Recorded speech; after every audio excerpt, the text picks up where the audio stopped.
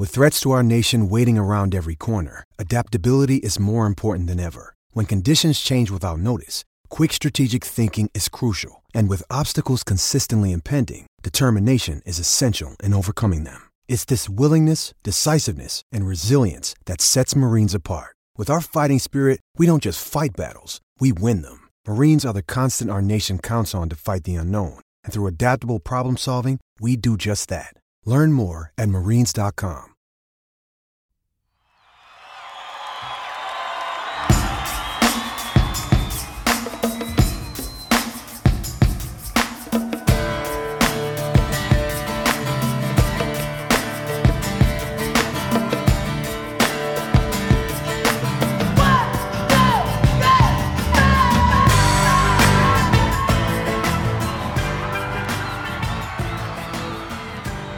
Hello and welcome to Undrafted, a Dynasty Game Theory podcast brought to you by the Undroppables. I am your host, Scott Belanger, a.k.a. Jax Falcone. You can find me on Twitter, at Dino Game Theory. This is episode number 71. Let's roll.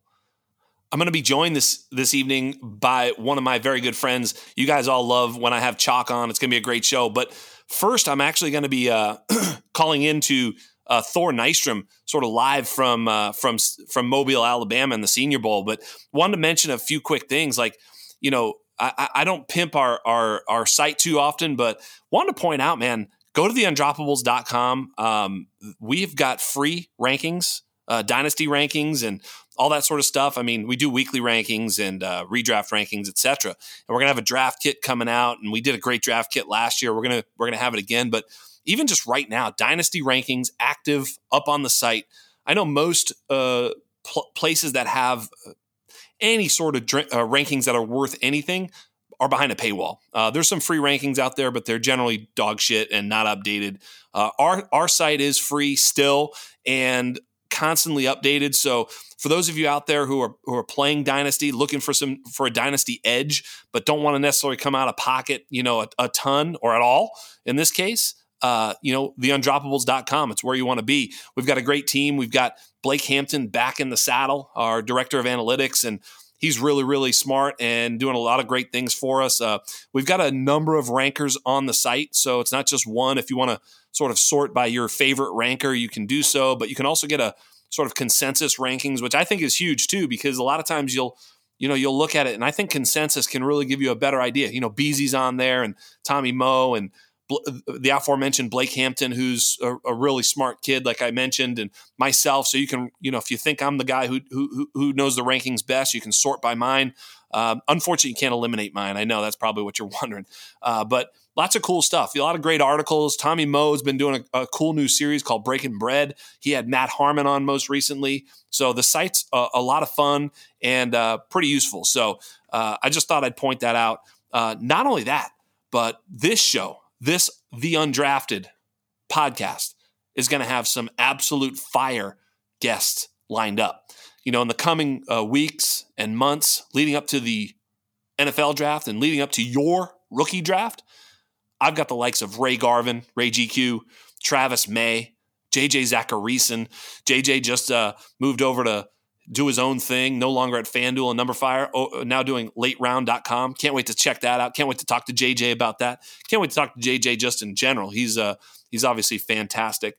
Returning from last year, Danny Kelly from The Ringer, Josh Boone from The Score. Got to do the Matt Waldman show. God, man, me and Matt Waldman, what a great dude. Zach Reed will be back. And, of course, the long-awaited Matt Kelly, the Podfather, will be on this offseason. I know you guys are looking forward to that and much more. Not only that, but Thor Nystrom will be on. So I'm going to bring out Nick Yu. Y'all know Nick as Chalk. You can find Chalk at 101 Chalk on Twitter. You can find him all over the place on The Undroppables. He's got a great article on The Undroppables, The Art of Dynasty. And I've got a lot of feedback from that's just an excellent series that he's done. So without further ado, Chalk. What's up, Jax? Thanks for having me back. What's going on, buddy? Nothing much, man. Just kind of a little stuffed up today. I'm not sick, but I'm just feeling a little stuffy. I did notice that pre-show. You were a little nasally, as they call it. Yeah, man. I don't know. I don't think I'm coming down with anything, but I'm just a little out of it. Other than that, just been hanging out. Been busy grinding behind the scenes, as you know. Yes, but sir. Happy to be here. Yeah, certainly the godfather of the Undroppables is Mr. Nicholas Yu, and Chalk. Obviously, he is the Chalk. And Nick, I recently just earlier today, called into Thor Nystrom over at the Senior Bowl, and we're gonna play that right now. So you and I'll be back in about 20 minutes or so. It's a pretty quick little interview. He says some pretty cool stuff. So again, calling from a payphone from Mobile, Alabama, Mr. Thor Nystrom. Thor was kind enough to join us. Thor can be found at Thor KU on Twitter, and he comes to us from NBC Sports Edge, and gotta love Thor Nystrom. Gotta love the name Thor. Gotta love everything about him. He absolutely dropped some knowledge here. So without further ado, ladies and gentlemen, Thor Nystrom. Welcome to the program, Thor. Great to talk to you from the Senior Bowl, live from the Senior Bowl. Thor, what's going on, buddy? Good to be back, my man. Yeah, absolutely. How's it down there in Mobile? That's great. I mean, great in general. The weather has not been so great. Yes, I've never been as soaked as I was yesterday. We stood in a torrential downpour all day. I'm not going to complain about it because I have the best job in the world. But that was a trying day. Just standing out there. It was driving rain all day long. But it was an interesting introduction of a variable, onto the football field, because you saw some guys played down in the elements, and you saw a few guys that may have even played up in them, and that was really interesting to see. Well, I think I know who you're going to say, and I'm really excited to hear. But who was one of the guys that you thought played up? Malik Willis, yes, the Liberty. He has been the talk of the town this week. I thought he had an awesome Tuesday. Some people, some people I could maybe debate, although a lot of people had that opinion. But yesterday there was no question. It was one of those moments of all who have doubted will become believers, and he converted a lot of people in that building. And it was a real statement, kind of day two, because of the conditions. You saw the conditions affect the other quarterbacks. You saw it affect their accuracy. You saw it affect their ability to push the ball down the field, all sorts of stuff. It was harder to even, for instance, just to evaluate the wide receivers because of how much the elements were affecting the quarterbacks and the placement, stuff like that. Malik Willis, it didn't affect him at all. The thing people were nitpicking him about on Tuesday, even though he had, probably the 5 or 6 best throws of the day on Tuesday, he overshot a couple guys, on Tuesday. So he was getting nitpicked a little bit for accuracy. We're in driving rain yesterday, and he was hitting everyone on the hands when the other guys weren't, consistently. And then the other thing was the guys got a damn bazooka. Yes. Whereas with the other guys, you saw the rain again. It was affecting the velocity of their throws. It was affecting all of it. The accuracy, everything. Malik, it didn't affect nothing. He's still pushing the ball 50 plus yards downfield. No problem. Flick of the wrist. No problem at all. That ball was just cutting through the rain like hot knife through butter. And so that was great. His accuracy, like I said, was awesome. And the other thing we got to see with Malik yesterday that we didn't get to see on Tuesday, as you know, all-star exhibitions with quarterbacks, it's mostly a thing about playing within structure. It's something that should benefit a quarterback like Carson Strong, and it should benefit a guy like Kenny Pickett. It is the opposite of what should help Malik Willis. Events like this are not designed for players like that. So much of Malik Willis, what makes him dangerous, and so much production, it came outside of structure. He kind of played in a playground type offense at Liberty. And in this event, he was forced to play within structure mostly without use of those legs, which make him so dangerous. And it's not just because he can steal all those yards as a runner. 4.3 speed, by the way, confirmed 4.3 as a sophomore at Auburn. We'll see what he runs next month. But it's also the spacing it gives you on the field. Think about it like a basketball game, right? Like and we've seen this a bit, like for instance, with Lamar Jackson. You see it a little bit with Kyler Murray. Just the threat of it opens up space for the other guys, right? And so, but whereas on Tuesday, he was totally doing the structure stuff and excelling at it. yesterday, a couple of times we saw him break out of the pocket, and he is terrifying when he gets out of the pocket because he has quasi Lamar Jackson speed, but the guy's got quasi Jalen Hurts power as a runner. Like he's built in that way. Like he's such a dangerous player. And again, the event wasn't set up for him, and he still has been by far the best quarterback here. Just clearly, I mean, at this point, that is a consensus take through the first 2 days that he's been the best quarterback here in an event that should not have behooved him. He should be struggling here, and it has been the opposite. He has opened a lot of eyes. I love it, Thor. I absolutely love it. I was going to ask you a few questions. You answered all of them, especially the point about the structure and the way that this event should not be playing to his advantages. We talked about it last week on the show, how Malik sort of didn't have that in-pocket statistical success last year at Liberty, but that might have been a little bit of their structure too. So I love it. Hey, we're going to talk. I'm probably going to have you on the show. I know you're going to come on the show. This is just a little quick interview and touch base from Mobile. But who are some of the losers, or maybe some of the most notable losers that you found from this year's Senior Bowl thus far? Well, let's just stay in the quarterback room. Desmond Ridder has had a forgettable week. He's had a poor week. He has very clearly been the loser of the quarterback room. That his accuracy and touch, which on film were issues. You don't want to nitpick it too much, but they have been issues, problematic for him. They have cropped their ugly heads these first couple of days.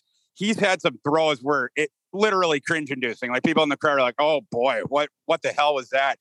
And this might just be me projecting, me trying to extrapolate something psychologically, but yesterday in those conditions, like I said, Malik played up. It was like it wasn't even raining for Malik. Malik was on the beach, right? Like, but for Ridder, it was like he was spooked. He was spooked to put the ball in the air, and so he was trying to scramble more. Like he was trying to get out of the pocket, like as a matter of course. If it wasn't a freebie for him, he was trying to take off and run more. Let me just say that ain't going to work for him in the NFL. He's going to have to learn to improve that accuracy and touch, because he ain't that level of athlete like Malik Willis is to that point. So I did see that the Senior Bowl tracked him with the longest throw of the week, and also I think the singularly fastest throw of the week. And my fear with that is that it's going to fool people into thinking that he has displayed the best arm here. He absolutely has not. And the accuracy and touch has been the worst of the group. Hey, Trey McBride, I guess, is really showing out. What have you seen from Trey McBride? He's been great. He was a guy that caught just a metric ton of passes at Colorado State, but only the one touchdown, despite all the receptions. So we knew that he could catch the ball, and that was kind of a wonky thing. It was like, was it just because Colorado State, had a crappy quarterback, stuff like that? And so you're sort of looking to answer some of those questions. And then, or was there any sort of thing that had to do with, specific to him in the red zone, whatever? And then the other thing, I wanted to see him blocking some of these big time, enormous edge guys, in the one-on-ones and then in the team drills as well. Because it's like, we know that McBride is the receiving part of his game. We know that that's going to translate to some degree or another. I mean, he might be a star in that area of the game, or he might just be, pretty good. But it's going to one way or the other, somewhere along that spectrum. It will. But I wasn't sure, the blocking. He has impressed me in that area. I think he'll be able to hang for sure in the blocking element as well. So he opening eyes here. He's another one of those guys where anyone that didn't have the exposure to him, or that had some of these smaller questions about, the successes that he had as a blocker, was it, times where he's in the slaughters, at times where he's, lined up against, a Mountain West edge rusher that's going to be an accountant next year. Right. And he has held his own against war daddy edge rushers here in that area of the game. So I think he's done well. And at this point, he's certainly locked himself into round two. And we'll see. It only takes one, and he could certainly slip into the end of round one. Right. I love it. Hey, on that one group of running backs, whatever side it is, they've got a couple of my favorites, Jerome Ford, Abram Smith, Tyler Batty, Hassan Haskins, and one of my very favorite, Rashad White. Of that group, did anybody stand out, or what did you think of that group at the running back position?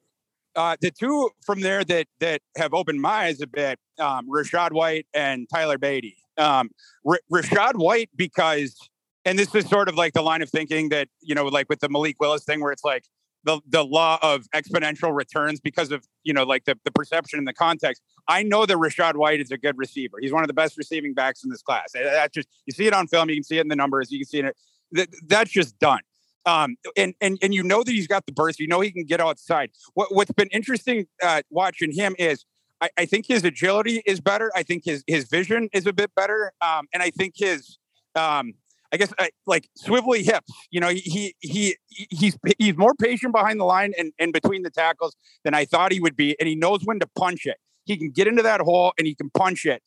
So his work just as a meat and potatoes runner, I guess, has been more, impressive than I maybe thought it would be coming in. Great. And then Beatty, he's an interesting little player.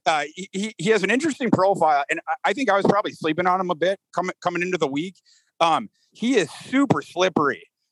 He's a guy that hides behind the line. He's another guy that has very good patience. He's another guy that can get outside of the tackles. But yeah, the way that I would describe is very slippery, and he gets around that edge and he's squirting upfield. Just squirting upfield. He's hard to get your hands on him, and he's hard to corral down. He's like this little grinder that's just like a little puzzle to solve as a runner. He's impressed me more than I thought he would, for sure. Awesome. Hey, there was a couple of wide receivers that I thought were pretty interesting. I'm not even going to ask you about any specifically, but if you had to pick 1, 2, or maybe 3 wide receivers, I hearken back to the Senior Bowl where Deebo Samuel walked in and basically had his hanging out and was like, I'm the best one here. Like, he was sort of the alpha. I don't know that there's anybody like that at this particular Senior Bowl, but if there's anybody that stood out to you, who has sort of stood out as a winner at the wide receiver position? It's Christian Watson from North Dakota State. Wow. Yeah. We knew, so Christian Watson, he's 6'4", he's a stoutly built kid. And we also know that he's a burner, and people have exposure to him merely just from watching the Trey Lance film, right? Like when Trey Lance was chucking up all them deep bombs, the guy on the receiving end of them was always Christian Watson. He'd always torch someone. So you knew that he could do that, right? And like I talked to someone on Tuesday that said I thought he put it so well. He said coming in, we know that he is at minimum a prototype Packer receiver, the long outside guy that will take the top off the defense at bare minimum. The reason that Christian Watson has been so impressive this week is the other stuff, working the intermediate area of the field, the crispness running the routes, his hands, catching the ball in traffic, in the intermediate area, not the deep stuff that we already know that he can do. The other thing, and I knew that he could do this just because it's a staple of the NDSU offense. And also you can see this in his grades and everything. But maybe this was a more underrated aspect of his game because I think maybe some people's minds might associate that sort of like long, deep ball guy with being more of a finesse type player. But Christian Watson is an awesome run blocker, and he is a dogged competitor. In the practices, when you see a long run busted on his side, it's either because he sealed his guy off and he put his butt up, on the sideline, or else it's because he's 30 yards downfield acting as the lead envoy. Like he's one of those guys who is always in, a part of the action there, and he's always got a hat on a hat. It's always effort, and it's always effective effort. In terms of just, if you just look at the PFF run blocking grades for this wide receiver class from last year, he's right up there, top 10. And that certainly shows up on tape. The NDSU offense, it provided him plenty of opportunities to do that. And you're not allowed at NDSU not to block. Right. It don't matter what position that you play. If it's a running play, you are going into the whistle and you are blocking. And Christian Watson most certainly took those lessons here. That was one of those very small things that just impressed if I can say, impressed the piss out of me. Yeah, you sure can, man. Yeah, it wasn't just the wow stuff, and he certainly had the wow stuff. On Tuesday, he just dominated all day, and at the very end of practice, They chucked it up to him deep, and it was a double team. And he climbed the ladder, and he almost came down with the ball. It was very clearly interfered with. It just got tugged down or whatever. In a thing that would have, in the NFL would have been a 50-yard pass interference or whatever. It's just in every area you've seen it. You've seen him excel deep here. You've seen him excel in the intermediate area. You've seen him excel as a run blocker, and that he gives effort on every single play. I think he's going in the second round. Wow. Okay. And we'll see beyond that. And by the way, do not be stunned if he runs in the high 4.3s. Wow. And if he doesn't, mark my words, he's running in the very, very low 4.4s. Wow. Promise you. Wow. So Christian Watson's making himself some money. Hey, one other thing that you were doing while you're there is sort of, getting the scuttlebutt. Obviously there's a lot of NFL, members and different people. So what's some of the cool scuttlebutt that you've heard? Some things that you've gathered from information on the ground there. Well, I heard some, just going back to the quarterbacks, and obviously the NFL now. There's some teams that have wide open quarterback situation or quarterback rooms right now, and this quarterback class, I think it's still wide open. Certainly was wide open coming into this week. So it's sort of interesting with all that stuff. On Tuesday, I think it was, after the practices, you saw Mike Tomlin and a couple of the other members of the Steelers meeting not only with Malik Willis, but also with his family. And that, that got picked up on Twitter. That, it was one of those things that sort of piqued your interest. Last night, I talked to a source with intimate knowledge of the situation, let's just say. And I asked him about that. And he said the Steelers clearly, obviously prefer Malik Willis to Kenny Pickett. People have been talking about, the thing of Kenny, is Kenny Pickett going to stay in the city? Ben Roethlisberger just retired. Would the Steelers draft Kenny Pickett and keep him there? It's kind of a cool story. This guy, from his talks with the Steelers, no, they are dead red on Malik Willis. So take that for whatever it's worth. Wow. Well, that is some fun stuff. Hey, we've got maybe a couple more minutes and you got to get rolling. Anybody else that you saw either that disappointed or stood out? Like maybe even Romeo Dubes. Is that how you say his name? I don't even know. Alec Pierce, anybody like that? Any other wide receivers that you thought were either ups or downs? Well, Khalil Shakir had a good day today. Kelvin Austin has impressed here.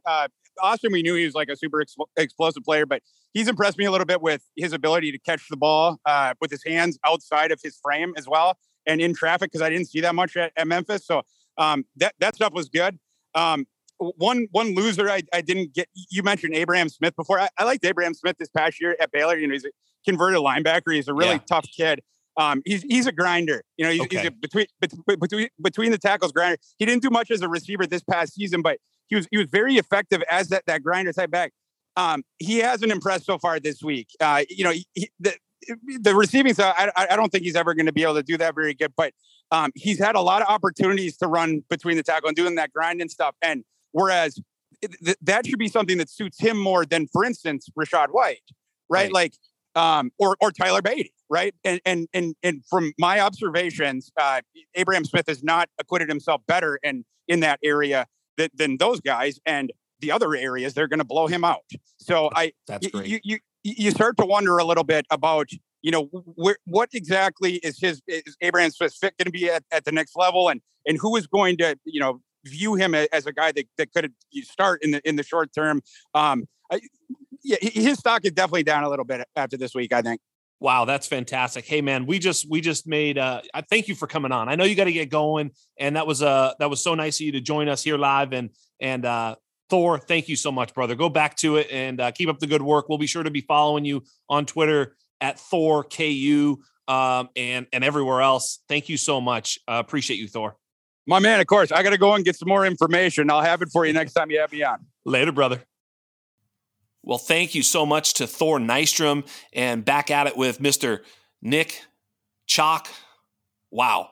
Love the fire that he dropped sort of with the Malik Willis situation. I was thinking about Malik Willis and kind of where he was at, and I've got some major thoughts, but the scuttlebutt sort of being that Malik was the class of the Senior Bowl thus far, at least as of, today being Thursday, this is releasing on Friday, but it's a little surprising, but it's not that surprising. I mean, he is such a stud, but I've got a lot of thoughts, but pretty cool, huh? Yeah, no, it's really interesting to hear all that insight, out from mobile. And Thor's a good guy, so I'm happy to hear that you were able to connect with him and get the inside scoop. Yeah, I mean, that's what I've been hearing, right? Malik Willis is kind of stolen the show out there at the Senior Bowl. It sounds like several teams have kind of, shown some interest. Of course, we don't know. It's a lot of smoke signals, but we also do know that a lot of teams need a quarterback this offseason. That's for sure. And this isn't the best quarterback class per se, as most of us know by now. And I think here's the thing: I'm not going to downplay the Malik Willis hype, right? But I do think that given the lack of star power at the quarterback position in this class in particular, I think there's probably going to be a propensity to gravitate towards somebody, right? And it seems like it's going to be Malik Willis this time. And, he might be the darling that we all just latch onto because that's all we have. Whether or not that pans out remains to be seen. It's going to be interesting to see, though. I think we were talking about this ahead of the show. Without even seeing a lot of rookie mock drafts going on, his change in perceived value and in ADP, how that's going to be changing over the next, couple weeks, the next month or so before we really get into the rookie mock season. So, no, it's going to be interesting to see.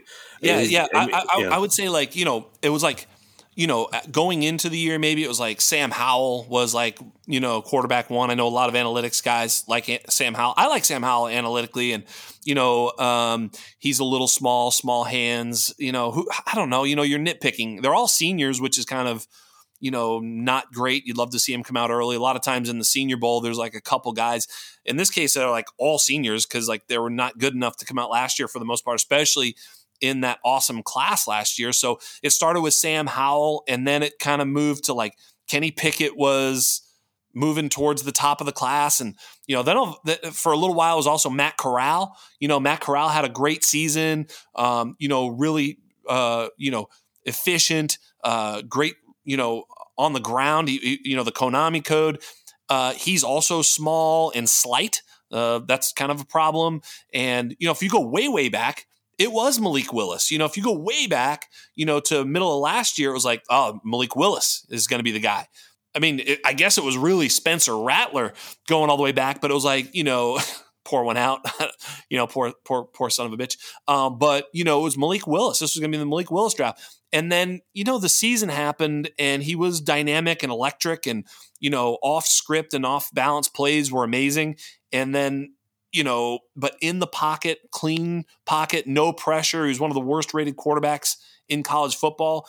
And then the Senior Bowl happens. And what they were saying was all of his, Thor just said it. All of that on schedule stuff was the stuff he's doing best. While I don't want to overstate the class, Chalk, I do want to say that if there is a player in this class, like we talked about it pre-show, if there's a player in this class, you look at the top, you look at all the quarterbacks, right, in Dynasty or in Fantasy. There's this top tier of, Konami code quarterbacks, Lamar Jackson, Dak, Deshaun Watson, Kyler, right, Josh Allen, Mahomes, right, that group, Burrow and Herbert. After those guys, there's a huge drop off, and it's oh shit, it's maybe Trey Lance, maybe Justin Fields. There's a lot of maybes, but after that, it's either kind of just a guy type of thing, but there's not this elite guy after that. Russell Wilson was on that list. He's kind of right. So you look at that. If there's a guy in this class that can break into that top 8, top 6, top 5. It's Malik Willis because he has that upside. Well, if he can also show, as he's done so far in the Senior Bowl, that he has stability and maybe the ability to be an on-time, on-target thrower, boy, oh boy, he's going to be very, very intriguing in the top half of a first round of a Superflex rookie mock or rookie draft, wouldn't you say? Yeah, no. I mean, if it's in the top half, I would have to press the button. right? If it's 101, 102, I don't know if I would. I know. I mean, and we're real early, and I'll be the first to admit that. Yep. I'm not one of the rookie evaluators, this early in the game. Yep. But just kind of looking at what the class is yielding right now, just from the smartest people I know, up until this week, he wasn't in the conversation, right? As like a top 2, top 3 pick. Now, I think you have to consider, like you said, he has the upside, right? And I think we have to chase that to a certain extent. You have to shoot for the moon. Yeah. I mean, if you don't, then whenever you're ever gonna hit a home run. So I think there's honestly, a balance Nick, to that. If he lands like with Pittsburgh, as Thor was saying, like they really like him. Let's just, I saw that. Whatever, make it Pittsburgh, make it any place where there's fertile soil, like just I don't know, Denver. It doesn't matter, like any place where it's like, okay, you can picture him starting with weapons and a team that's kind of ready made and could be good and good coaching staff, whatever. Like you put him on any team that needs a quarterback that okay, in the first round, it's going to be actually hard to pass him up at the 1.01 given his upside. Like, because what else are you doing? I mean, you're Breece Hall, a couple wide receivers. Like, it's going to be interesting, man. It's going to be very interesting. And I think, not that you could have really bought him unless you're in Devy leagues or whatever, but I think the cheapest that Malik Willis will be until he either succeeds or fails in the NFL was like this past week before the Senior Bowl. And I think it's going to be sort of arrow up for him value-wise, and we'll see where he ends up landing. I'm still dubious as you are, but in terms of like where you'll have to take him or whatever, I think he might go all the way to the top. It's possible.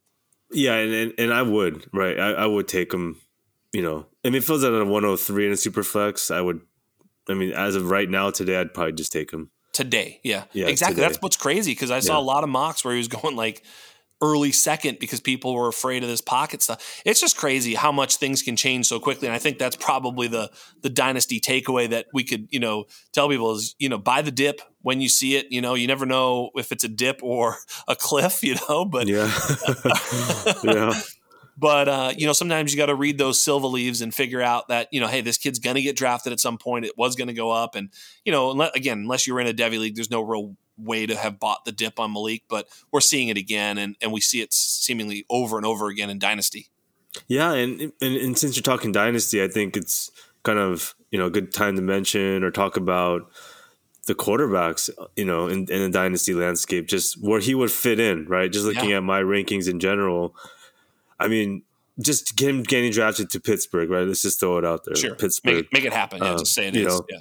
I mean, I would slot him in at, low end QB2. So like a QB 23, QB 24 overall. Easy. Maybe a little bit lower, but yeah, I mean, definitely top 30 easily. No. Yeah. I think it's way higher. I think I was looking at my rankings, and it's like, you start looking at Fields, Lance, Lawrence, Mac Jones, Zach Wilson, like, look, I've said this before. It's the Trey Lance corollary. What has Trey Lance done in this league so far? Absolutely nothing. No, exactly right? Nothing. Same as Malik Willis. I mean, almost. He very similar to me. Very similar in terms of small school, a ton of upside. The ball explodes out of their hands, but and they got that rushing upside, and there's a lot of similarities there, right? But then also a lot of and they're both unknowns. They're both. Yes. Who are these guys? They could be really good though, Chalk, or just a flame out. You know what, Chalk, though? Here's the thing that we do know, that if there's no doubt that if they play, they're going to be a fantasy positive, right? Yes. They're going to be a fantasy weapon for you because of the rushing upside. So they could be terrible or good, and as long as they play, they're going to be a great fantasy option for scoring fantasy points because of rushing upside, period. Okay? So that's why they're so high on the board, because all they have to do is be like somewhat above average. Like if they're Jared Goff as a passer, they're a top 5 quarterback. It's like crazy. Yeah. Right? It is crazy. Yeah. And that's kind of what makes Jalen Hurts so interesting, right? He's a great fantasy quarterback. And I've been on the Jalen Hurts roller coaster. I was high on him, low on him, out like off him, back on him, right? Like low on him again, high on him again, and why though? Why do I keep coming back? Because he has a rushing upside, and he rushes for 50 yards or 40 yards I mean, that's a given pretty much. He'll probably have a touchdown at least every other game, a rushing touchdown. And like you said, he plays like Jared Goff and puts up 12 points as a passer and 8 to 10 points as a, rusher, as a floor. A floor, right? As a floor, that's as a floor. And then he's going to have those boom weeks. So then, yeah, that puts you in the top 5, top 7 discussion, right? Yeah, so exactly. I mean, if Jalen Hurts had draft capital, he wouldn't be as low as he is in my dynasty ranks. I'm just nervous that he's going to get replaced. I mean, whether it's Deshaun Watson or I don't know, man. I get a little nervous. Like, they flirted with Gardner Minshew a little bit. It was like I don't know, man. It doesn't feel all that secure, and he wasn't exactly the most again, on target, on time thrower. Like that wasn't him. I mean, when they were successful, it was running the ball. I mean, he made a few dime passes. I mean, the kid's got, skills. I'm not saying that, but he's just not as consistent a thrower. And, if he gets replaced, then obviously all of his rushing upside is irrelevant.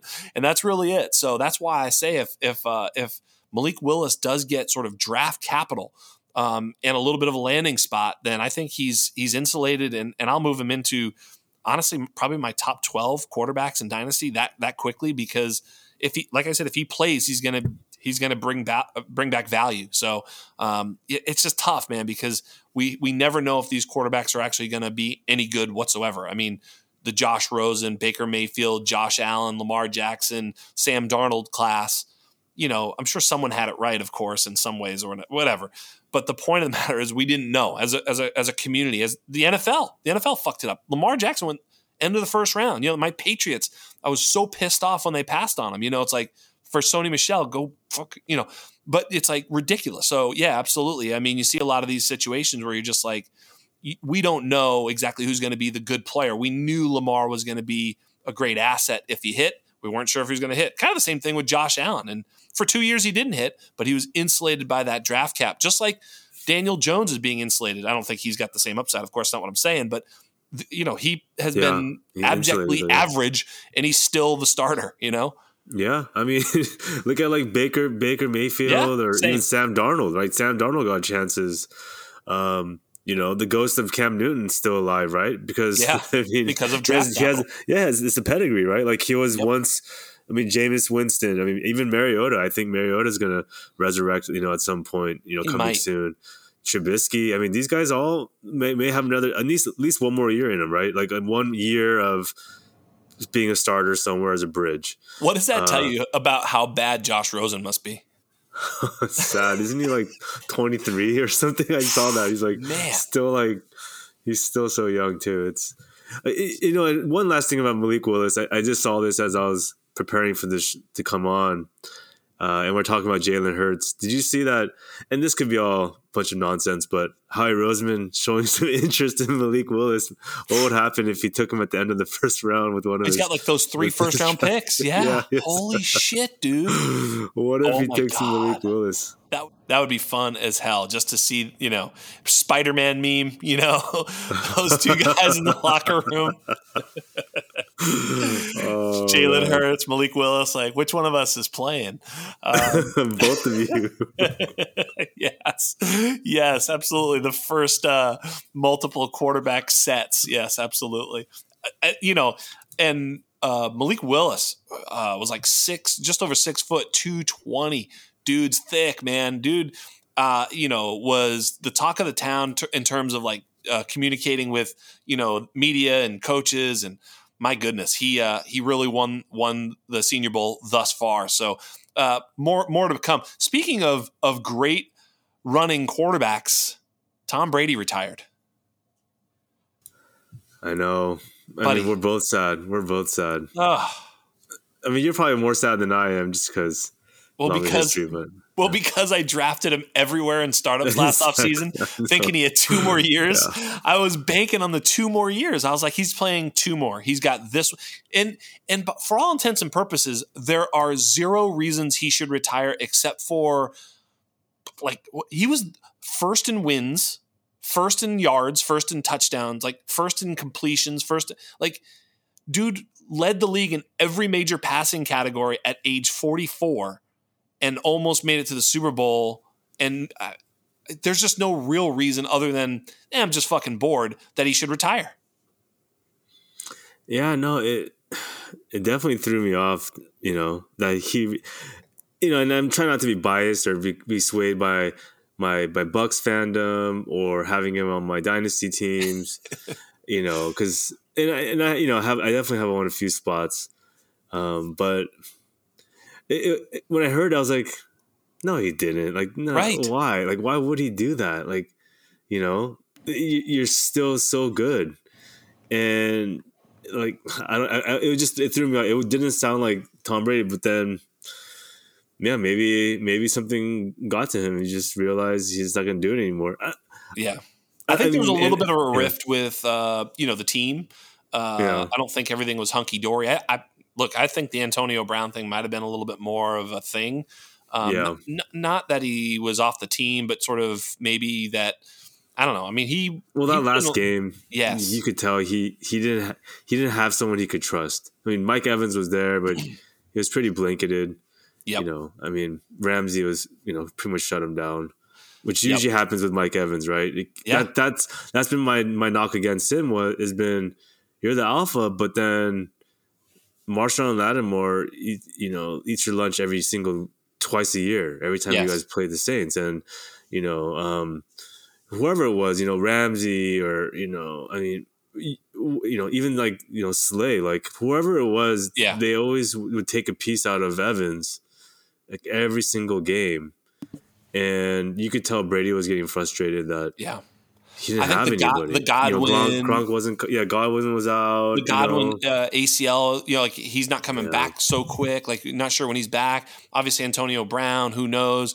Gronk a year older. He's kind of looking at this team, going, "Oh my God, this can't be it." So I think it's a little bit of that. I think it's a little bit of dude is 44, and I think the other thing for Tom Brady is, and I've been listening to a lot of different people and just talking about him who know him well, like even Bill Simmons and Mike Lombardi, who whatever, and they were sort of talking about how he is maniacal about his preparation and about being perfect and about extracting the absolute most from his potential, which I think you could say he did, which is pretty impressive that was his goal and he absolutely did that. 6th round pick and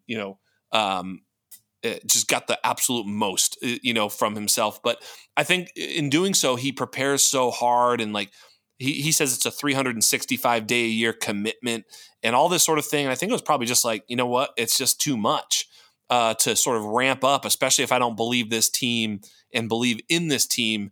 I just wonder if he would chill for a minute and then make a comeback. But, he did, it was funny because everybody was saying like, oh, he shined. The Patriots didn't thank them. I was like, actually, I kind of like that. Maybe he was just saying goodbye to the Bucks and not goodbye to the NFL. I was like, maybe it was just sort of a peace fucking Bucks and like I'm still available come, July and August. It's like, I'm still good. Maybe I could find a team. Who needs a quarterback? So, just that would have been kind of cool if he just found his way to some cool team. Whatever. I can't even think of who because it's not on I haven't been thinking about it, but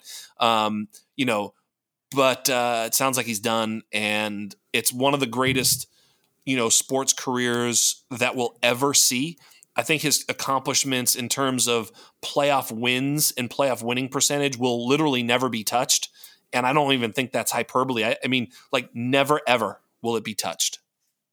Yeah, he's ridiculous. He's so good, hands down. Like, I'm glad that I finally got to just, accept and appreciate his greatness. But yeah, I think he's done too, right? Like just to kind of wrap up your point there. Yeah. It crossed my mind like, oh, maybe he will come back, kind of not mid-season, but, gets the itch, sees a team that is pretty much ready to go, plug and play. And he'll kind of go after it again. But he did that already, right? Like he did it with the Bucks. So he's already proven, okay, I could do it without Bill. I can do it with Bill. I can do it without. I can do it with any team you give me. Essentially, good defense, no defense. And I think for him, he's accomplished so much that he doesn't need to come back, right? Like, yeah, it was a disappointing loss, and we probably should have won or could have come back and won that game. It was stupid that it ended like that at the end. But I think he's okay with his career. If it was maybe he's like an Aaron Rodgers, he'd come back because it's like, oh, so close, something to prove. For Tom, it's Yeah, I think the jury is out, or at least the whole Bill versus Brady thing I thought was kind of stupid. Obviously, a lot of people are so dumb, man. Anybody who ever said like, oh, Brady would have been nothing without Bill. I mean, want to talk about the dumbest things you could possibly say is like, he's on the field. He's thrown for more yards than any other player. He's thrown for more touchdowns than any other player. Like, you don't do that because a coach props you up. Like, yes, there's some symbiosis, and clearly, they did things for each other. But if you're going to argue that one propped up the other, it would have been that Brady propped up Belichick. I mean, as great as Belichick is, and I think he may be the greatest coach of all time, that still doesn't mean that you're going to win, more playoff games than any other. Like, come on. Like, no coach is that dominant where they're like, yep, win every year just because I'm so good at coaching. Like, that's just fucking stupid. You're going to get like Mike Tomlin did a great coaching job this year. Sean Payton did a great coaching job this year. Those coaches did outstanding. And they were like, just over 500 because their teams were kind of not so good. And they didn't have Drew Brees or Ben Roethlisberger. Pour one out, right? So they didn't have those guys, so they weren't able to be that great. Tom Brady was the reason that team won all those games because he was actually on the field. Bill Belichick enhanced Tom Brady, but Tom Brady carried the water. Yeah, man. No arguments there, man. Pour one out to the GOAT, man. Yeah, pouring out for the GOAT. And, speaking of the GOAT, Josh McDaniels is going to be the I almost said Oakland Raiders. You know that? I'm just old. He's going to be the Las Vegas Raiders head coach. And he said something that I've been saying for years. I'm out here in California. I'm a Boston guy, New England Patriots fan here in Central Coast, California, Central California. And, I'll meet Raider fans. And they're like, so where are you from? And I to Boston. And they get upset. I go, dude, it was a fumble. And I say it all the time. I say it straight to their face. They're like, they don't know what to do about it. And so I'm so happy that Josh McDaniels said it's so funny. He said it to, whatever his bowl haircut, man, Mark Davis. It was a fumble. I thought that was awesome. It's classic. Yeah, it was great. What an entry. Yeah, I love it. Don't you? Like, yeah. I like it's kind of one of those things where to get accepted in that Raiders culture, you kind of have to have a little bit of that snark, right? You got to have a little bit of that attitude. So I love it. Yeah. It's an easy thing to say too, because of course it was a fumble. You know what I mean? Like, of course it was a fumble. I tell this story every time. Like, I was watching that game live, not at the game, but live in person, and I'm watching, and the play happens, and I literally went in the other room. It was over. The game was over. I left the room. I went to go get a drink, a beer, a snack. I don't fucking remember. I was just in the kitchen. Like, the game's over. It's not important anymore because if that was a fumble, the game was over. They were going to kneel on it, whatever, it was over. And someone was like, they're reviewing it. I'm like, they're reviewing shit. It was a fumble. I saw the play. It's a fumble. And when they overturned it, I knew it was a fumble in the moment, and it's a stupid rule, and God bless us, and fuck the Raiders and all the rest of it. But, win some, lose some, tough breaks. I don't give a shit, and it launched Tom Brady's career because that was his first playoff win. I mean, it's just unbelievable that that's how it goes down. And, Josh McDaniels full circle comes in and gives the Raiders fans just what they need. It was a fumble. Yeah, a lot of fun. Hey, one other thing I want to touch on. I don't know why I want to touch on it, but I just do, is the Brian Flores thing. I keep hearing, and I'd love to have maybe a more nuanced conversation at some point, but I keep hearing this obviously he's suing for racism, and I don't doubt that they're racist, overtones. Clearly that's why the Rooney Rule came up, was because of so much racism, right? So I believe there is racism, but I think the reason that he's not getting a job is not specifically racism, but more so nepotism. I think there's just so much nepotism in the league. Like, it's just sort of who this guy, that guy. And it's just all that nonsense. how is it possible that everybody's coaches, all these coaches, all their sons and nephews are all great coaches too? It's like, it's not a meritocracy. It's nepotism all day long.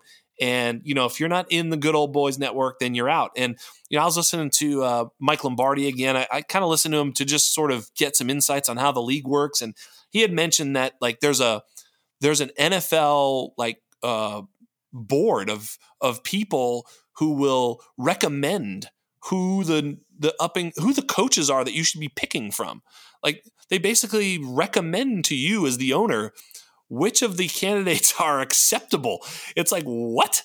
You know what I mean? So it's like, there's not really each team thinking on their own, going outside the box. I also heard, and I'm going to have him on the show at some point, I'm going to pick his brain on this. Matt Kelly, recent pod, was talking about how, you're a leader of men. Why the hell don't the players have a say in who is their leader?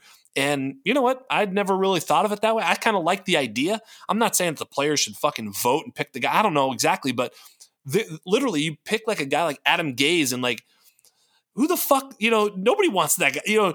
Nobody's picking that guy to lead them into battle or whatever. So I think there's something to that. I don't know. I think it's a broken system. I think the Rooney Rule is a bad rule to try and fix a broken system. In other words, it doesn't actually work. And it puts up situations like this where Brian Flores was kind of used as the token black dude that we could interview so that we can hire the guy we want. Well, that's fucked up too. Yeah, no, you know what? You're right. And I agree that there's nepotism, and that's probably the reason, or could be the reason, why Brian Flores does not have a job. But I do think that the nepotism is rooted in a system that is systemically racist. Yes. Right. So correct. You did say it, right? The good old boys. I mean, yep. I hate to say it, but if you look around, the good old boys, like they all kind of look the same. I mean, I don't zero black owners. Exactly. Right. Yep. So I guess I'm just trying to go there. I'm just trying to say that. Yep.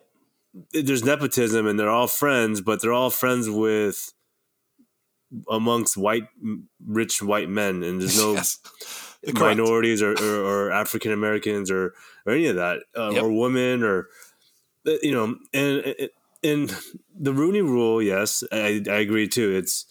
It's making a bandaged attempt. Yes. To, oh yeah, we're not racist. Like, yeah, this is the rule. We're not racist. That's right. Exactly. So yeah, that's not good. I think if the true intent is there, then yeah, I mean, I don't know, right? I'm not that smart. I don't know the solution. The solution to remove this, but I think, but I think the beginning is awareness. People talking about it, having open dialogue. Yes. I think social media and media now, because it's so supercharged with the internet and information travels so fast, that accountability and changing the culture and the system it has to start now through awareness, right? And we're talking about it here, and we're not. So here's the other part, right? I mean, you could just boycott it, but that's not really a reality. We're not going to, because that's because then there's a lot of black guys who are getting paid millions of dollars and enriching their families on this sport too. So it's not all just that. I'm with you, man. And you know what? It is awareness. You're absolutely right. And Brian Flores is going to be the pariah, and he's also going to be a litmus test. So it's kind of like the Colin Kaepernick thing. Like, if you brought up Colin Kaepernick and someone was like, fuck that guy, you kind of knew what his sort of, worldview was just based on that, like fucking disrespectful, you're like, all right, man, totally right. Yeah. So Brian Flores is going to do this same thing, and he's going to have to put himself out there. And he says he's putting himself out there. Even if he gets a job, he's going to go through with this. And look, he may be right. He may be wrong. I don't know if it was specifically, he may be totally right. It could have been. I don't even know. I think it's hard to prove. I think it's really hard to sort of say that this was the reason, and it's going to be an ugly sort of battle. And I don't know that he necessarily, quote unquote, wins for himself, but I think he does win for, like you say, the cause, and hopefully moving the conversation forward and putting some light on the issues that's really there. And there'll be tremendous pushback from people who, like to turn a blind eye to systemic racism. But fuck them. You know what I mean? Who gives a shit? I mean, they're going to have to deal with it. And for those of us who are thoughtful enough to know that it's not, sorry for the pun, but black and white, there's a lot of shades of gray. You don't have to be specifically racist to not consider black people for a job.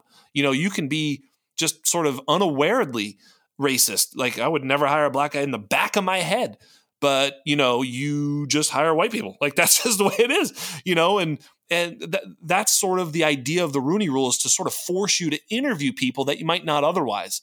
At the end of the day, like I said, I don't think it necessarily changes things, the Rooney Rule, but I think Brian Flores sort of shedding some light on this is a good thing. I just wanted to sort of throw that out there. I know it's a Dynasty podcast, but man, oh man, I had those feelings going. I really wanted to get them out.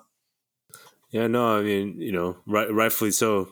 It's a sensitive topic, and I think what you're saying is the right path forward, or what right way we should kind of look at this through. So no, thanks, I appreciate it. Yeah, man. I just it's one of those things. You just see it and you're like, there's so many layers. I had a conversation with my brother today about it, and I was like, it's not like, why isn't there a Rooney Rule for interviewing women? Well, because, so it's not really about the minority situation. It's about the status quo and nepotism and all these things that then create an unfair balance of who they choose to hire. So it's not overt racism. That's where people miss this. It's like, I don't think Jerry Jones is racist. Neither do I. But the system with which he's operating is seemingly very racist, because there's no black coaches. There's literally one right now in a league filled with black guys. It's like, you don't see that as like kind of an incongruence, so you really have to say some racist shit to make that congruent is what you'll have to do. You'll have to be like, well, they're not smart enough or some stupid ass shit. It's like, no, there's a problem. And so that problem can't be solved with, anything but what we're going to go through, which is some, Brian Flores shedding light on it and having the conversation. I think it's a really good thing to have. Yeah, no, I do too. Bingo. There you go. Well, speaking of, I don't know what I'm talking about, but the Super Bowl, man, Joey Burr is going to the Super Bowl. I've got Cincinnati fans all over the place. I've got a very good friend of mine who was a Dayton Flyer. I was a UMass Minuteman, and of course we hated the stupid Dayton Flyers, but here they are in the Super Bowl, the Cincinnati Bengals back with Joey Burrow, and probably one of the worst offensive lines to ever make it to a Super Bowl. It's probable, right? I mean, who's ever given up 9 sacks and made it to the Super Bowl, eh? Yeah, no, it's he's good. He's so young, and he's on the big stage. Happy for the guy. Yeah, and it's quite a story how, and I'm on the wrong side of history with the Bengals' decision to take Jamar Chase instead of Penei Sewell. Yeah, but me too. Because of course, it didn't matter. That's right. It didn't matter. And he's overcome that, right? He's able to. He's the reason. That's right. Bingo. He has the weapons, but so does some other really good quarterbacks that aren't here. Including one that he just took down. So no, it's yeah. No, you're right on the money, man. It's testament to his rise to the occasion too, right? Yep. Winning the national championship, was it his like a first year starter, just kind of stepped in and like won the national chip, and then comes into the NFL, doesn't even play more than half the season in his rookie year, comes back, he's like balling. Yes. No, it's I actually moved him up in Dynasty to my QB5. Yeah, me too. Yeah, and I think there's a case for him to be higher. Like, yeah, but no, not I moved yet, him up. Yeah. It's I think it's he's right there, and he's at the cusp of greatness. If he wins, in a couple of weeks here. I just looked at my rankings. I moved him up to quarterback 4. I have it Mahomes, wow. Josh Allen, Herbert, Burrow, and then Kyler Murray and Lamar Jackson. How could you be any more confident in a guy just long-term than Burrow? I think Kyler still has a higher ceiling, but you can just rest easy knowing that Joe Burrow is your starting quarterback in a Superflex league. Great. Yep. Burrow, Chase. What a stack. If you can muster that stack in a dynasty league, just absolutely sick, right? For years to come. For years to come, man. Yeah. Yeah, absolutely. I absolutely love it. It's super cool, and And he's going to be the first guy to national championship, Heisman, Super Bowl. I don't think anybody's ever done that, is what I remember.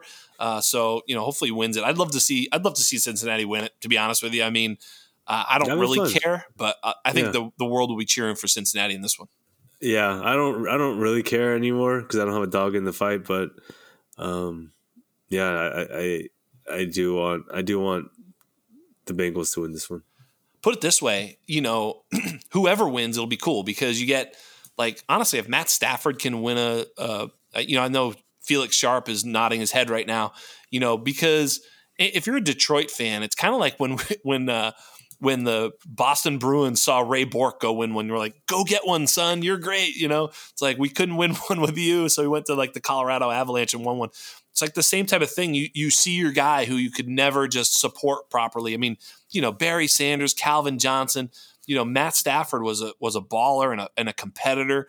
We saw it again. He got his team to win the game, with 30 or 40 seconds left, get down the field, makes a dime pass to Cooper Kupp streaking down the field wide open against a terrible defensive call by Tampa Bay. But regardless, made the play, got him in the Super Bowl. Really, really cool story there. But I think the Joe Burrow story is kind of just as good. Yeah, good, and I think could be better. So absolutely. But happy for Stafford too. Longtime veteran, finally gets his shot, which is cool. So speaking of Cincinnati, if you were on the clock and you had to pick between Jamar Chase and Justin Jefferson in Dynasty, who would you take? Still taking Jefferson. Ooh, interesting. Okay. Yeah. Wow. Because he's basically done what Jamar Chase has done 2 years in a row now. So, I mean, I don't know. Maybe the situation isn't as good, but, I mean, Jefferson's damn good, No, Jefferson's dope. I'll give you that. I mean, and he's been doing it. He's been putting up historical numbers as well, right? Like Jamar Chase has, but so has Justin Jefferson. So just because he's done it a little bit longer, I do give him the nod there. But all right, well, I'm gonna fire back at you. See if you can come back. So for me, it's Jamar Chase, and actually, I don't even have to think about it very much. I think both players are fantastic, but for me, it's that sort of that comfort, the same comfort I'm talking about with Joe Burrow. It's the comfort I know that Jamar Chase is going to have Joe Burrow throwing him the ball. Shout out to Adam Levitan, the shower narrative. These two guys are linked. They're like, I mean, this is like the best possible case scenario for quarterback, insulation for a wide receiver, whereas Justin Jefferson does not have that. And, I'm not saying he's not going to continue, but if Kirk Cousins were to go somewhere, who knows who comes in there? Who knows what that quarterback situation looked like?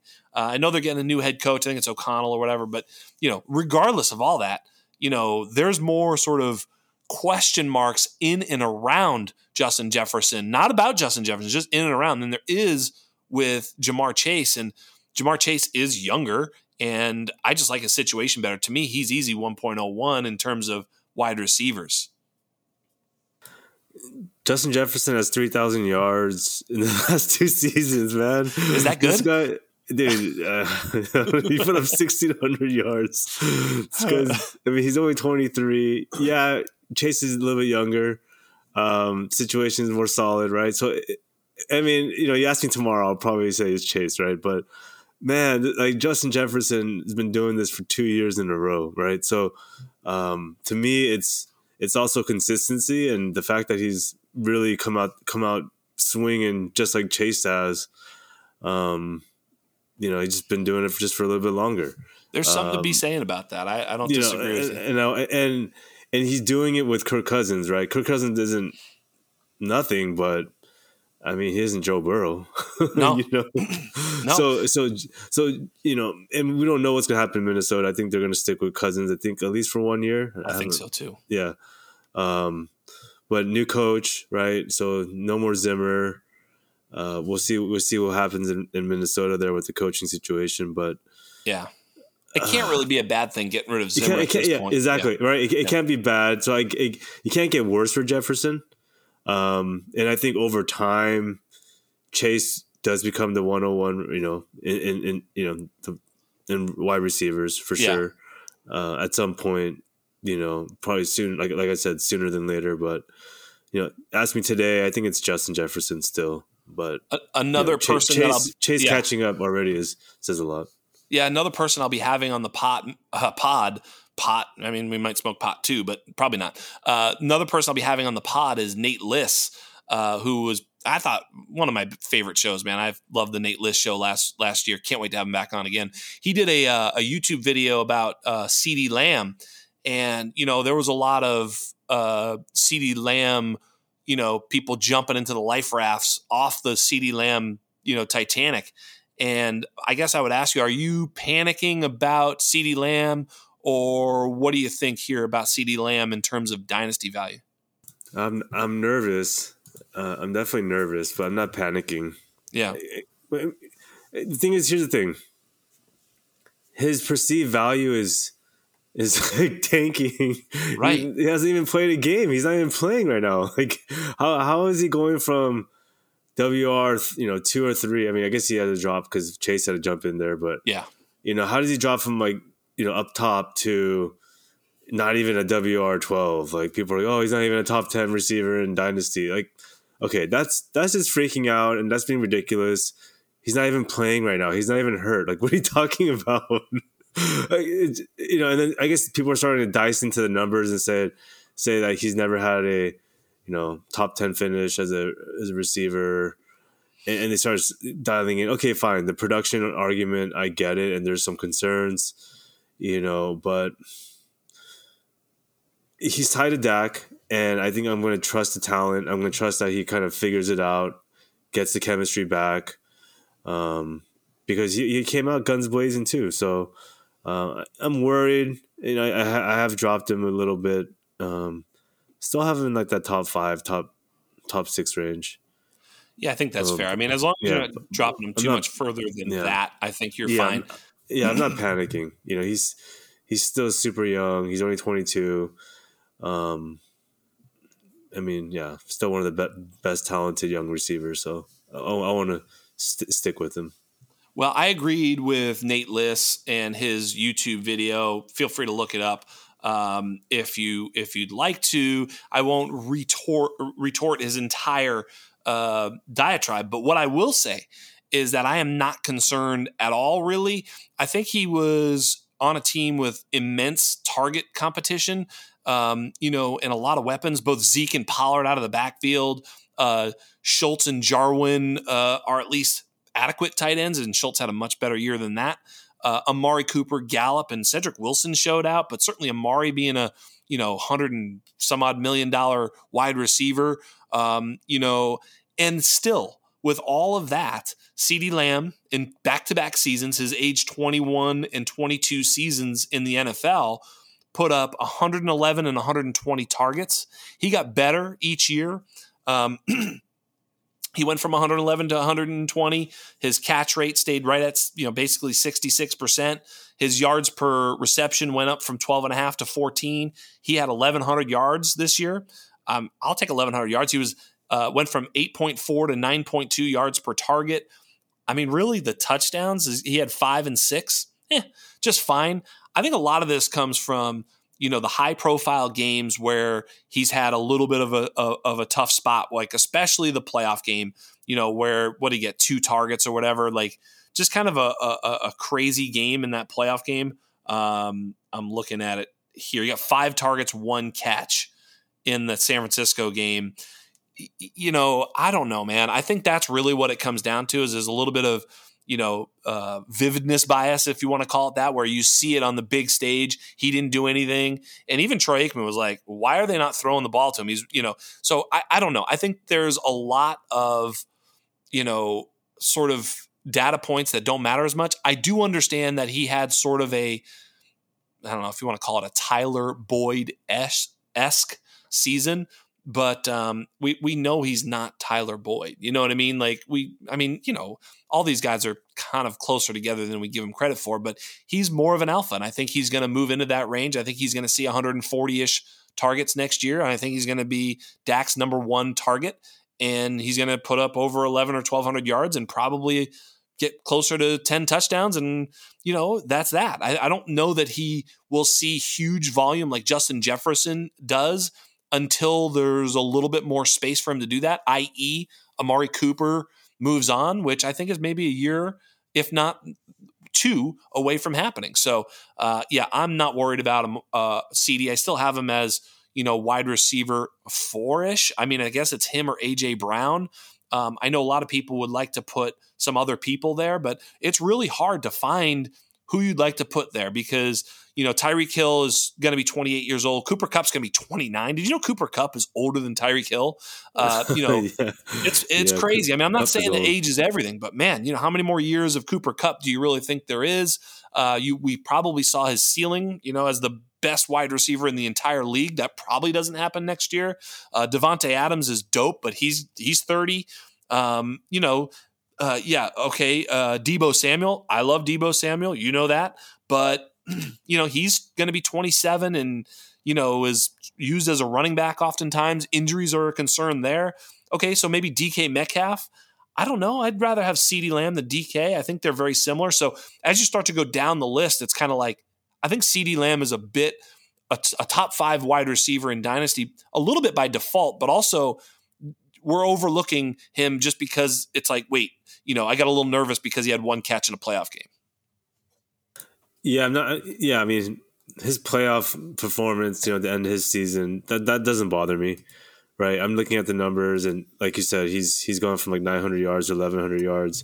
I think he will see about 140 targets next season, and that almost feels like a very reasonable, very achievable target for that, right? Like for targets, right? Like I think that's going to probably be a good projection. I'd probably project him at 140.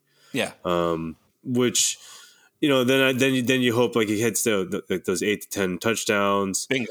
He steps up a little bit more, and he's hitting 1,300 yards, 1,400 yards, and if he keeps like kind of moving up, then I think the concerns go away, and it's like I told you so, and you should have stuck with him, right? Because people are starting to panic, right? I'm getting some questions about Lamb and.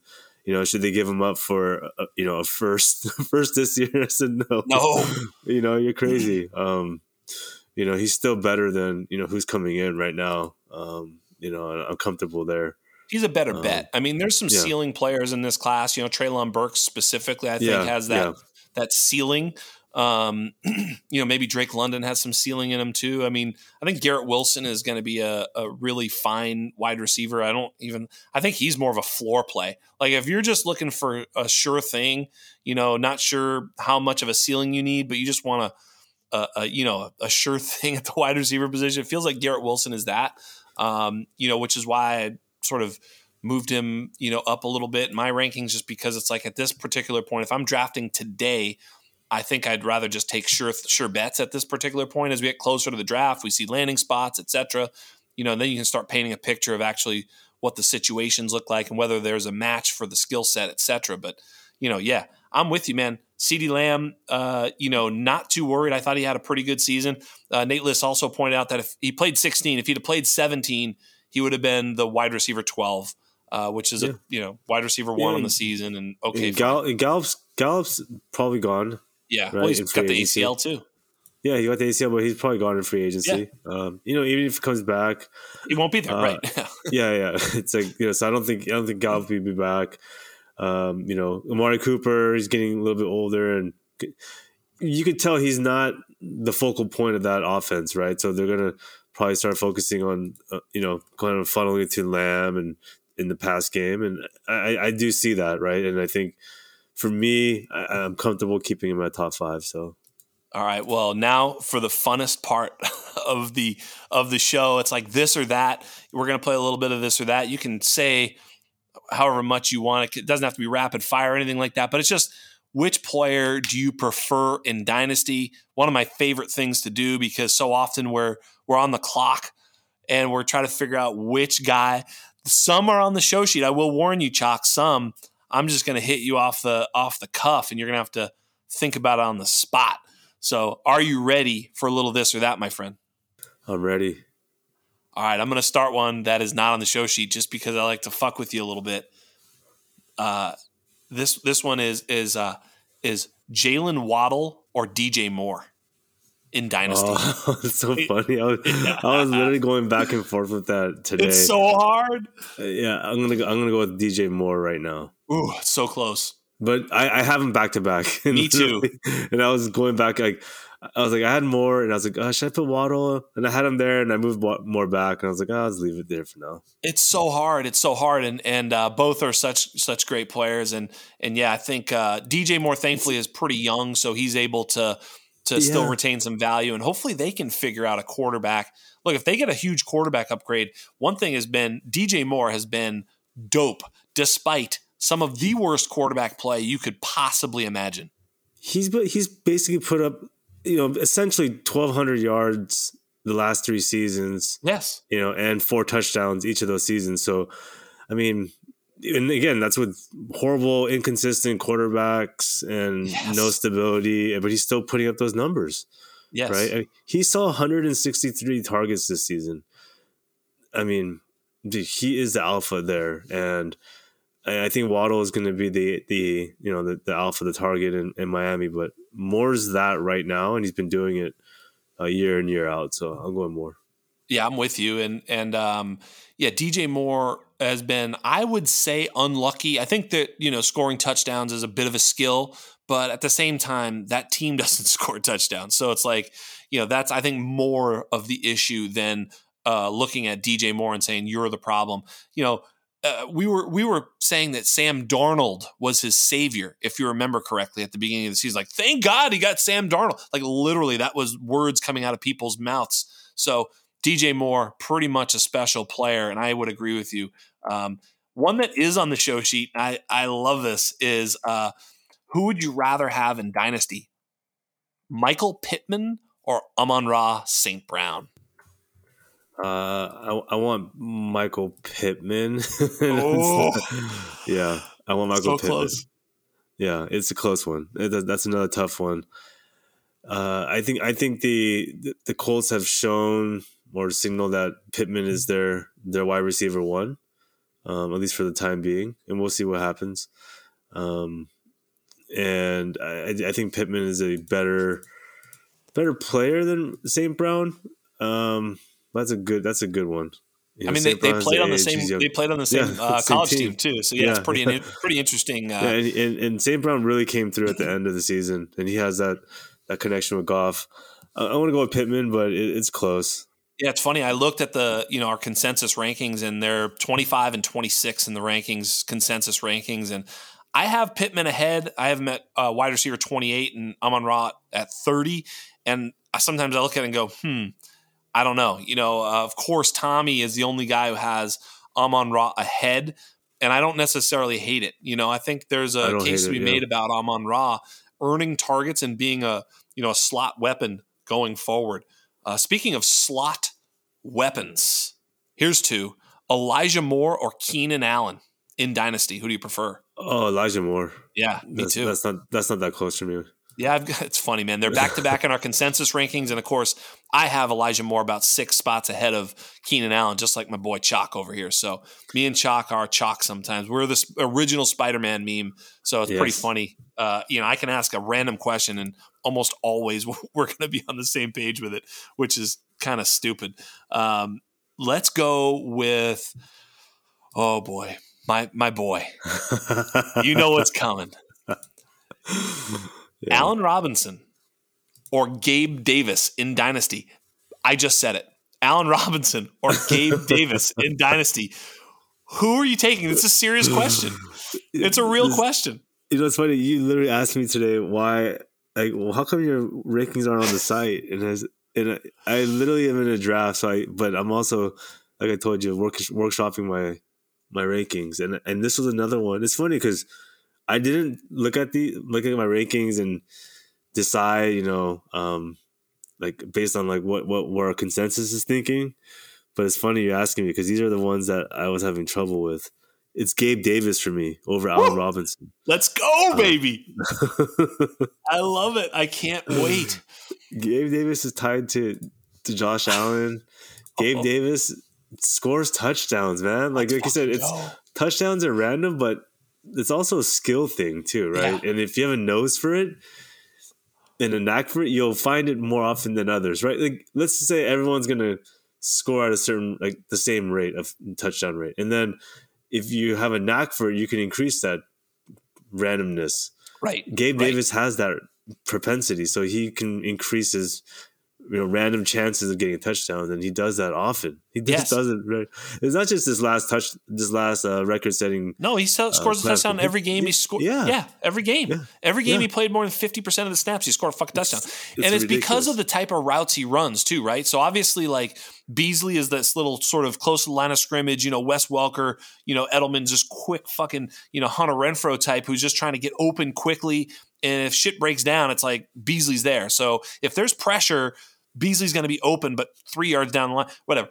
And then Diggs is their alpha. So he's working, wherever he wants to, quite frankly, whether it's deep or short or intermediate, he's all over the place. But Gabe Davis is looking to run like deep posts and these sort of that shake route he ran, or he just put that kid in the tornado from the Chiefs. And, he running routes like that, down the field, he runs that deep post where, for whatever reason, Josh Allen is money with that throw. He threw one against my Patriots in the playoffs too. It was like, and of course Gabe Davis hands catches it around his knees, like just such a great, player.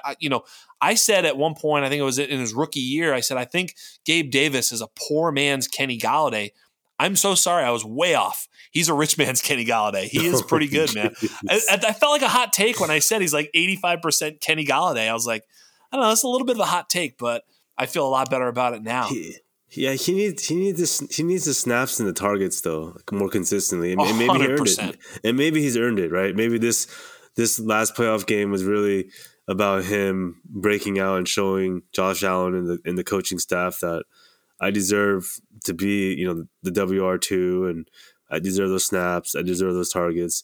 If he gets those targets, then he could be, in the conversation for a top 20 receiver. Yeah, honestly, I mean, if he plays a full complement of snaps next year and doesn't get hurt, and Josh Allen doesn't get hurt, like the ceiling is one of those like top end Kenny Galladay seasons where it's like 11 or 1,200 yards and somewhere like 8 to 15 touchdowns, like literally, you know what I mean? Like he's shown you that he can score 4 in a game, and he shows you that he kind of scores one almost every game he plays. Like he can really get a high touchdown total and really be a top 10 wide receiver.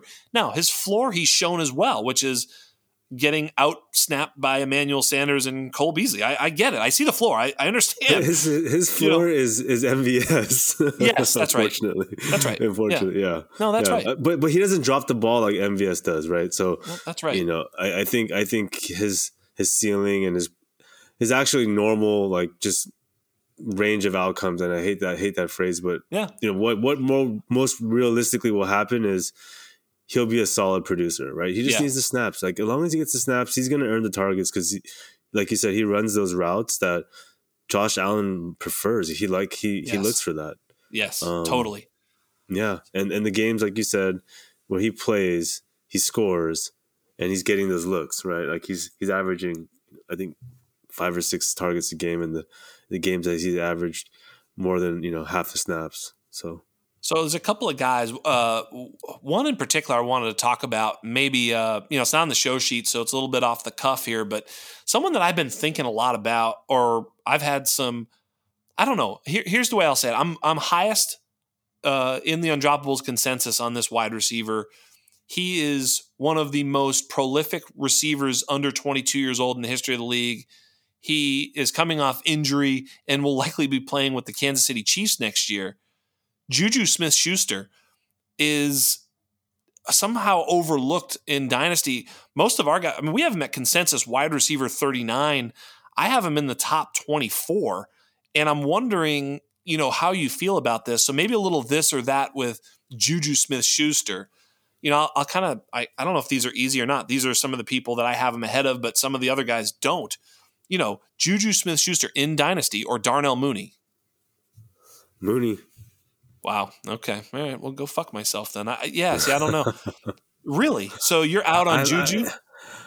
Man, it's tough, man. Like I like Juju for so long, and I've been holding on. But as I was like working my rankings, he just kept dropping. Like I just couldn't find a place where I would comfortably like him, and I found him at actually have him lower than consensus. Like Wow. and I feel bad, right? Like when you said it's like I'm like, wow, I have him a W wide receiver 43. Oof. So yeah, I have him low. But then okay, so people I have ahead of him: Christian Kirk, Beckham, Jacoby Myers, Renfro, MT, Allen Robb. I'm going upwards, right? So like Yeah. Mike Williams, Hollywood, Cortland Sutton, Gabe Davis, Mooney, Brandon Cooks. So I mean, and that's going up like quite a bit now. That's like what 13 names. That's a whole tier of players. So yeah, I moved them past like down, and got to Kirk, and I was like, well, I still like Kirk's a free agent, so is Schuster, but Schuster's been saying he wants to go back to Pittsburgh. It's like, why would you want to go back there, man? So, and I think because because he said that, I feel like he's going to stay in Pittsburgh.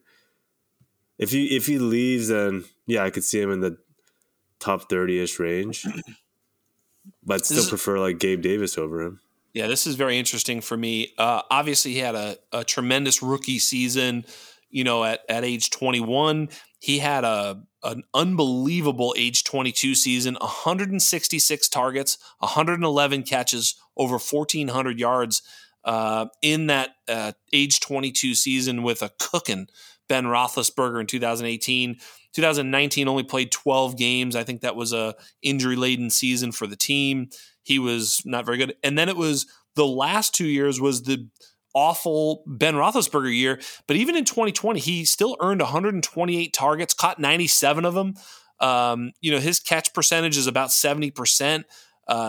His yards per target obviously fell precipitously in his last 2 seasons, but he was over 8 yards a target in his first 3 years. I don't know, man. It's like he's still over 8 yards a target in his career because of, his first 3 years. So I don't know, man. He's just a guy that I think if he gets an opportunity, he'll be 26 years old next year. He's just turned 25. I'm not saying he's like some sort of superstar, but if you want to talk about who's got a bigger ceiling going forward, like some of these guys or, Juju, who's got still, a good 3 or 4 years, if he can find the right offense, man, oh man, I don't know. He's Amon-Ra before Amon-Ra was Amon-Ra. Like that's who he is. No, Juju's dope. He was dope, and he was the WR1 in Dynasty, like what, 3 years ago? I mean, probably like, I think it was like 3 years ago, not too long ago. And then, the precipitous drop happened. He still has it. And I would just say that I would be drafting him at his current price. In a startup, I'm going to be clicking the button on Juju. Now, I'm not saying, Juju, big time, he's the man. I'm just saying, that type of profile at this type of cost just doesn't make sense to me. And maybe I'm a little too high on him. I mean, I might have been a little too high on him the whole time. But when I see 166 target, 100 catch, 1,500 yard season from a 22-year-old, I don't know, like that doesn't happen very often. That's rarefied air. And he's going at the end of the 10th round in startups right now. Can't happen. Can't have it. Yeah. I mean, it's got to be sooner than. So yeah, I just think that he's a huge value. And obviously, the first one I gave you, I was going to go all the way up to guys like Ayuk. Obviously you don't have him ahead of Ayuk. I don't either, but I'm just saying, like, yeah, we're nowhere close. Obviously, I just think he's worth consideration. Especially if you're going to say in the 8th, 9th, 10th round of dynasty startups, I would be pushing the button on the upside of Juju Smith-Schuster over some of the sort of meh players, Tyler Boyd's and shit like that. So yeah, all day long. Yeah, I agree. I still like Juju. I haven't written him off. It was tough. I just kept moving him down. So let's play the game with Gabriel Davis, because it sounds like you do see the ceiling in Gabriel Davis, who's also only 22, is going to be 23 this coming year or whatever it is. I think he maybe officially played his 23-year-old season this year, but whatever. Like Gabriel Davis, Mike Williams, you have Davis ahead? Yeah, I have Davis ahead. So then one of the next ones that comes up is Chase Claypool. They're similar players, actually. Pedigree, obviously Claypool's got him, but I don't know, man. What do you think there? I have Claypool a little bit ahead, but Yeah. I don't know. I have to look at that closer, right? I think the difference between Claypool and Davis, Mooney, they're all real close together. Yeah. That's some other, like I have Jerry Jeudy kind of in that value tier as well. Yeah. I don't know what to do with them. Like a lot of these guys, I just don't know what to do with them. Gabriel Davis or Tyler Lockett? I prefer Lockett, but so yeah, it's. I have those two guys back to back in my rankings. Just right now. So I have Lockett at 30 and Davis at 33. So, yeah. There you go. So I mean, we're pretty much there. We've got more to talk about, don't we, coming up in future episodes. I think that probably does it then, Mr. Chalk, Mr. 101 Chalk. My friend, my buddy, hey, tell the good people what's going on with the Undroppables. Tell them some of the things you've been working on. Tell them, I mean, I mentioned some stuff on the outset, with Blake and, our rankings are free and, but there's all sorts of cool stuff and tell the fine listeners what's going on so they can tune in. Yeah, I've been working on getting our Patreon set up in our little Discord community. You can check us out at patreon.com/theundroppables. A lot of exclusive kind of discussions and mind share we got going on in the community. So give us a shout there and check us out. Other than that, just been planning for this next upcoming season, working with obviously yourself, Jax, and Tommy, and some of the other team members on content planning and what we got in store coming out with the rookie draft kit, things like that. So pretty excited and, going to stay busy over the next few months. But, as always, looking forward to the fun ahead. Yeah, absolutely, man. And thank you so much for coming on. It was a blast to have you and, kind of maybe one of the last shows I'm going to have without some pretty awesome guests lined up. I mean, it's that time. I'm, really looking forward to listening to what everybody's got to say about incoming rookies and all these dynasty players. And we'll just try and keep putting out some great content for all you listeners. And for all you new listeners, thank you so much for tuning in. It's been a lot of fun and the fun is just beginning. Dynasty, I always say is it gets more fun in the off season sometimes than the season. Dynasty startups are super fun. Everybody wants to do a startup. Do a startup every year for your whole life. You're in 100 leagues by the end of it, like Beezy over here. So, but it's just so much fun. So, but without further ado, I will say thank you to all you listeners. And on behalf of everybody here at the Undroppables, on behalf of everybody here at the Undrafted, on behalf of the biggest number one Jalen Hurts fan in the world, producer Michael P. Duncan, on behalf of Nicholas U. Chalk, on behalf of me, Mr. Jax Falcone, we are out.